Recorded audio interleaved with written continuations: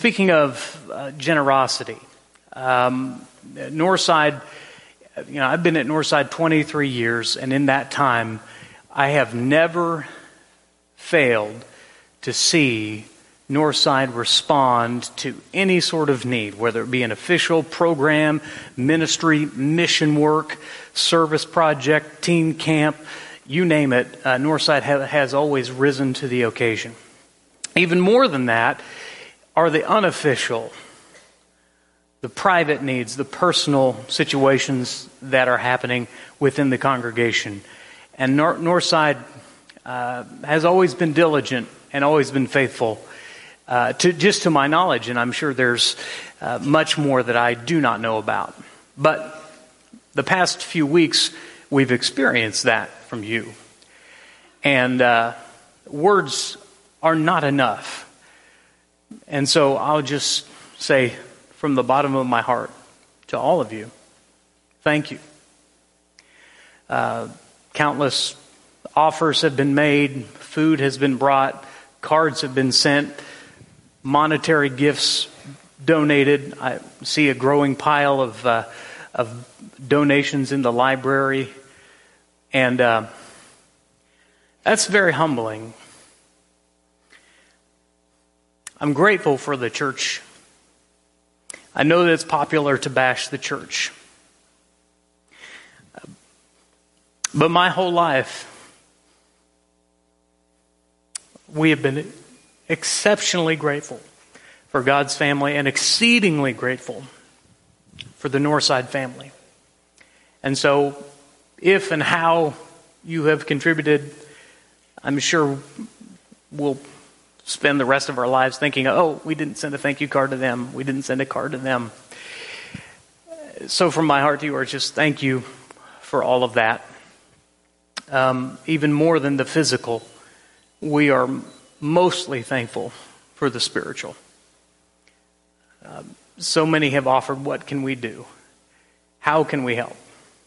And my most common answer is just to pray. And I thank you for those, many of you who have been praying on behalf of my wife. If you don't know, she has carcinoma of the tongue. We go to KU Med Center this week for surgery to have that cancer removed. And the tongue will then be rebuilt. And it's going to be a process. We'll be up there 7 to 10 days, they tell us, and then there will be a long time of recovery, 6 to 8 weeks. So we don't know all that lies ahead. We're just taking things one day at a time. I think I read that somewhere. So to those of you who have asked and offered, and thank you. That's all that we can say. And if you ask me what else can we do, I just please continue to lift Christy up in your prayers. I know many of you are, and we certainly covet that this week. We're grateful for modern medicine, physicians and surgeons, and all of the talented people who use their gifts and abilities. Even above their hands, we serve the great physician. And we believe in his healing power. And that's what we've been praying for. Whether he wants to do it miraculously or through other means, we're just asking for healing and for strength. And so we ask for you to join us in that prayer. Have you ever been in a place that you'd rather not be? You ever feel like you're a long way from the goal? You ever wonder if perhaps God overlooked you? That God, in all of his managing of the universe, would deem you too small to worry over? If you've ever wrestled with any of those thoughts, if you've ever been in a hard spot in life and been wrestling with your faith, this message will be particularly for you. I want you to listen to the words of the ancient prophet Isaiah. We're going to be in Isaiah chapter 40 this morning. Isaiah chapter 40,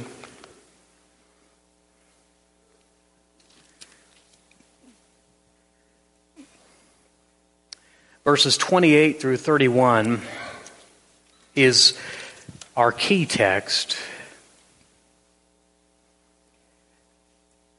But preceding that, the prophet introduces God's people who have been in Babylonian captivity for some time. They are in a place they'd rather not be. They are a long ways from home. They perhaps have wondered if God has forgotten. Perhaps have wondered if God has overlooked them. And Isaiah reminds them of this God. And so that's what we're going to talk about for the remainder of our time this morning. Verses 28 through 31 will be our key text. But first, I want you to just back up a little bit and look at the ways in which Isaiah talks about this God like no other. Chapter 40, go back to verse 10. Behold, the Lord comes with might. His arm rules for him. Behold, his reward is with him. His recompense before him. You have the picture of this mighty, powerful God. But then in the very next verse, he says this: He will tend his flock like a shepherd. He gathers the lambs in his arms. He will carry them in his bosom and gently lead those that are with young. He's mighty, but he's also tender and compassionate, caring and merciful. He says, who has measured the waters in the hollow of his hand and marked off the heavens with a span, enclosed the dust of the earth in a measure and weighed the mountains in the scales and the hills in a balance? Who has measured the Spirit of the Lord? Or what man shows him his counsel? Whom did he consult? Who made him understand? Who taught him the path of justice and taught him knowledge and showed him the way of understanding? Isaiah says, consider this God who drew out the dimensions of the universe that we today still don't know the full dimensions of. God did that with a word. He says, behold, the nations are like a drop from a bucket and are counted as dust on the scales. And he goes through naming them. And he says, verse 17, all the nations are as nothing before him. They are accounted by him as less than nothing and emptiness. To whom then will you liken God? Or what likeness will you compare him? He's saying if you shortchange God for an idol or a nation, no, he's much, much bigger than that. Do you not know, verse 21? Do you not hear? Has it not been told to you from the beginning? Have you not understood from the foundations of the earth? It is he who sits above the circle of the earth, and its inhabitants are like grasshoppers, who stretches out the heavens like a curtain and spreads them like a tent to dwell in. Understanding we're having a bit of a moth invasion. Have you struggled with the moths? Well, it's not exactly what Isaiah says here, but Israel knew something of the plague of grasshoppers. Grasshopper really is nothing by itself, but you get a couple million of them hopping around, it creates a lot of interruption. It's pretty annoying and can get even worse. He says, the inhabitants of the earth are like grasshoppers. If you want to make a Kansas comparison, the inhabitants of the earth are kind of like these moths compared to the greatness of God. Who stretches out the heavens like a curtain, spreads them like a tent to dwell in, who brings princes to nothing and makes the rulers of the earth as emptiness. Verse 25, to whom will you compare me, that I should be like him, says the Holy One. Lift up your eyes and see who created these, who brings out the host by number, calling them by name, by the greatness of his might, and because he is strong in power, not one is missing. Before he wants to tell us about God, Isaiah goes to introduce us to God. And he starts by saying, who who marked the dimensions of the known universe, who sits enthroned above the circle of the earth, who sees the inhabitants like tiny grasshoppers, who is like this God. This is the God, by the way, that we are prone to forget. Sometimes in prayer, if you're a type A, you know this. You ever spent your time in prayer advising God? Giving God suggestions? And you just need to remember, Isaiah would say, you're a grasshopper. You're trying to advise the King of Kings and the Lord of Lords and the Holy of Holies. This is the God that we've worshiped this morning. This is the God to whom we pray. This is the God to whom we sing. And then he says, our key text, have you not known? Have you not heard? The Lord is the everlasting God, the creator of the ends of the earth. He does not faint or grow weary. His understanding is unsearchable. This is the God that Isaiah calls us to. Have you not heard? Most of the time when we struggle with God or wrestle with God, it comes from an improper view of God and thinking that God is much smaller than he really is. And God calls us, Isaiah calls us back to this God. Do you not know? Have you not heard that the Lord is the everlasting God? And that's the first picture, the understanding that we get of the Lord is that he is everlasting. We live in a world where nothing lasts anymore. I mean, this is a silly example, but I have a refrigerator in my garage that I won't let go of. Because it was made way back in the late 1990s. The ancient years. But that refrigerator just keeps going. And I'm determined I'll hold on to it for as long as I need to, knowing that someday it'll wear out. But the refrigerators you buy these days are made to expire in 5 to 7 years. That's a simple human illustration. But we can go to bigger ones. Nothing lasts anymore. Jobs don't last. Marriages don't last. Our bodies don't last. There is nothing in the world that was made to last. And Isaiah calls us to an everlasting God. A God who is here before any of us. A God who will be here long after all of us. That's the everlasting God. And that's important to have a proper perspective of God, to understand that God is everlasting and you and I are not. You've probably heard the phrase, this too shall pass. And it's kind of an encouraging thing if you are in a hard spot in life. This too shall pass. It's kind of a warning if you're at a high spot in life. This too shall pass.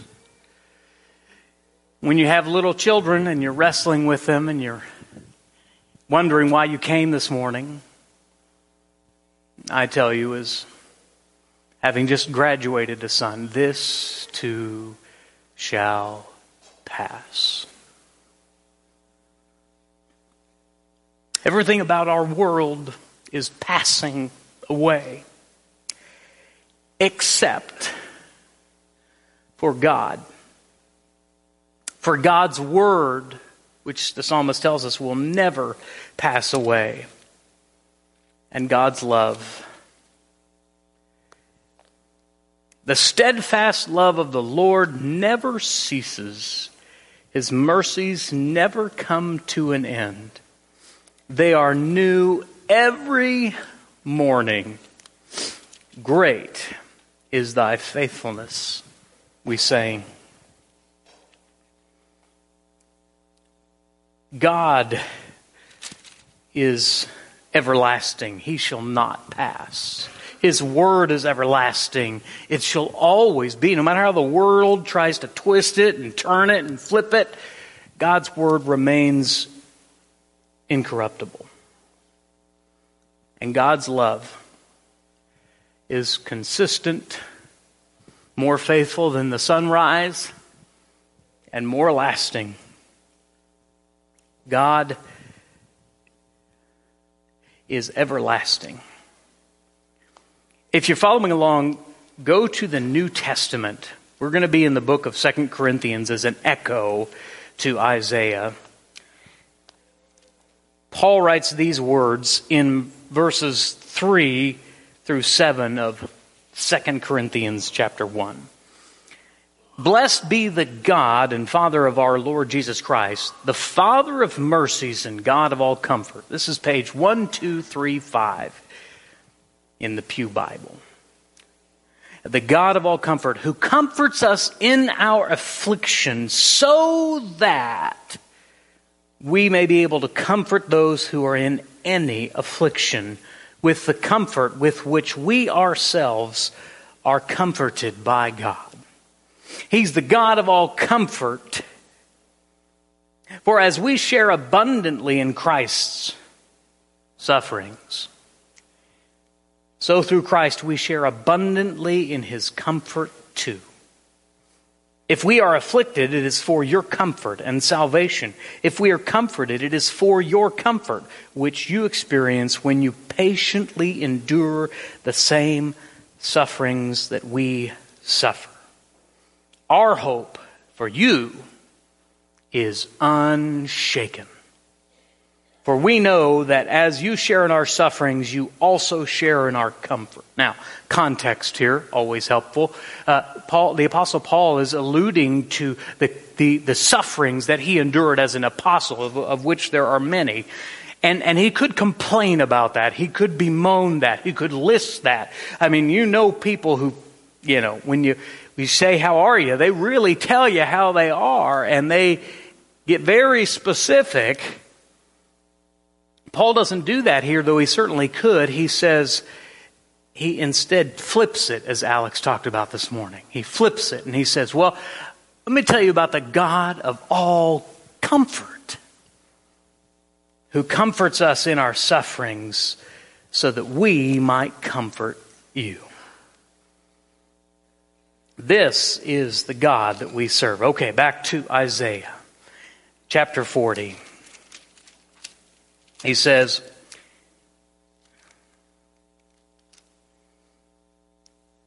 have you not known, have you not heard? The Lord is the everlasting God,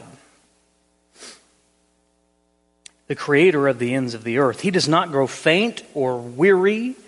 His understanding is unsearchable. He gives power to the faint, to him who increases, and to him who has no might, he increases strength. Even youths shall faint and be weary, and young men shall fall exhausted. But they who wait for the Lord shall renew their strength. They shall mount up with wings like eagles. They shall run and not be weary. They shall walk and not faint. First, God is everlasting. The second is God is inexhaustible. And you and I, of course, are very exhaustible, Some of you are exhausted right now, I can tell by the position of your eyes. Some of you are exhausted in where you are in life, in the phase of life. You're exhausted in your marriage, you're exhausted in your children, you're exhausted with your job. And I want to encourage you, as Isaiah would, to lean upon an inexhaustible God. I was going through old pictures for graduation, and there was this picture of a 30-year-old Toby running alongside a 4 or 5-year-old Tyler. Why was I running alongside him? Well, he was learning to ride his bike. And Mom had taken this picture of me running alongside my son as he learned to ride his bike. And I can remember in that moment, just as I ran alongside, and I'm, he can pedal much easier than I can ride, but he's depending on me to hold his bike upright. And I'm depending on him to, at some point, learn the laws of physics and go on his own. And I can remember thinking, son, if you don't, I hope that you learn to ride your bike, because I am exhausted. I can't run with you forever. But the picture of God is very different. God can. God will run with you forever. And sometimes we think of God in a human way, and we think God must sure get exhausted with me. No, you can't exhaust him. You can't deplete him. You can't wear him out, because he's the inexhaustible God. And so Isaiah reminds us that even though you wear out, that even youths who can stay up all hours of the night at camp, even they will grow tired sometimes. Even young men will fall and faint. But those who wait upon the Lord shall renew their strength. Mount up with wings like eagles. Run and not be weary. Walk and not faint. You see, the truth is, you and I aren't enough because we're exhaustible. We don't have enough strength. We don't have enough ability. We don't have enough knowledge. We don't have enough foresight. We don't have enough strength, be it physical or emotional. You are not enough. And that's quite okay, because God is enough. He is more than enough. And so, if you find yourself in an exhausted state this morning, or in this phase of life, let me encourage you to do what Isaiah says, to wait upon the Lord, to renew your strength in him, that you may mount up with wings like eagles, that you may run and not be weary, walk and not faint. Back to 2 Corinthians. Now we are in chapter 4. We have this treasure in jars of clay to show that the surpassing power belongs to God and not to us. We are afflicted in every way, but not crushed. Perplexed, but not driven to despair. Persecuted, but not forsaken. Struck down, but not destroyed. Always carrying in the body the death of Jesus, so that the life of Jesus also may be manifest in our bodies. For we who live are always being given over to death for Jesus' sake, so that in our life, the life of Jesus may be manifest in our mortal flesh. What does he conclude? So then, death is at work in us, but life is at work in you. And this is his encouragement in verse 16. So we do not lose heart. Though our outer self is wasting away, Our inner self is being renewed day by day. For this light, momentary affliction is preparing for us an eternal weight of glory beyond all comparison. As we look not to the things that are seen, but to the things that are unseen. For the things that are seen are transient, but the unseen things are eternal. God is inexhaustible. And so when we go through times of exhaustion, we have an opportunity to wait upon Him, to lean upon Him, and to remember that no matter what comes, there's this phrase in 2 Corinthians 4, but not. And I really like that phrase. On a personal level and on a familial level, no matter where you are, but not. Paul reminds them and us that death is at work in us. We are in the land of the dying. But in Christ we are headed to the land of the living, an eternal glory that far outweighs everything else. And so God is everlasting and He is inexhaustible. To quote Jesus, I have much more to say, but you cannot bear it now. So we'll close there. I want to invite you this morning, if you are in a place of exhaustion, to put your faith and your hope and your trust in an everlasting God, in an inexhaustible God, and to lean upon Him for strength, for security, for hope, for peace that passes all understanding. You are not enough, but He is more than enough. And if you're ready to fully put faith in His Son Jesus Christ this morning, we'd be honored to help you do that with your confession of Him as Lord. We'll be happy to baptize you into Him for the forgiveness of your sins and the gift of the Holy Spirit. This morning, if you have a need, our shepherds can pray for you, or if you have a need of this congregation, we'll be glad to help you. We're going to sing a song, and during this next song, you can head to the back and meet with one of our shepherds at any of these 4 doors, and they will be happy to serve you and assist. Whatever needs you might have, please head to the back as together we stand and sing.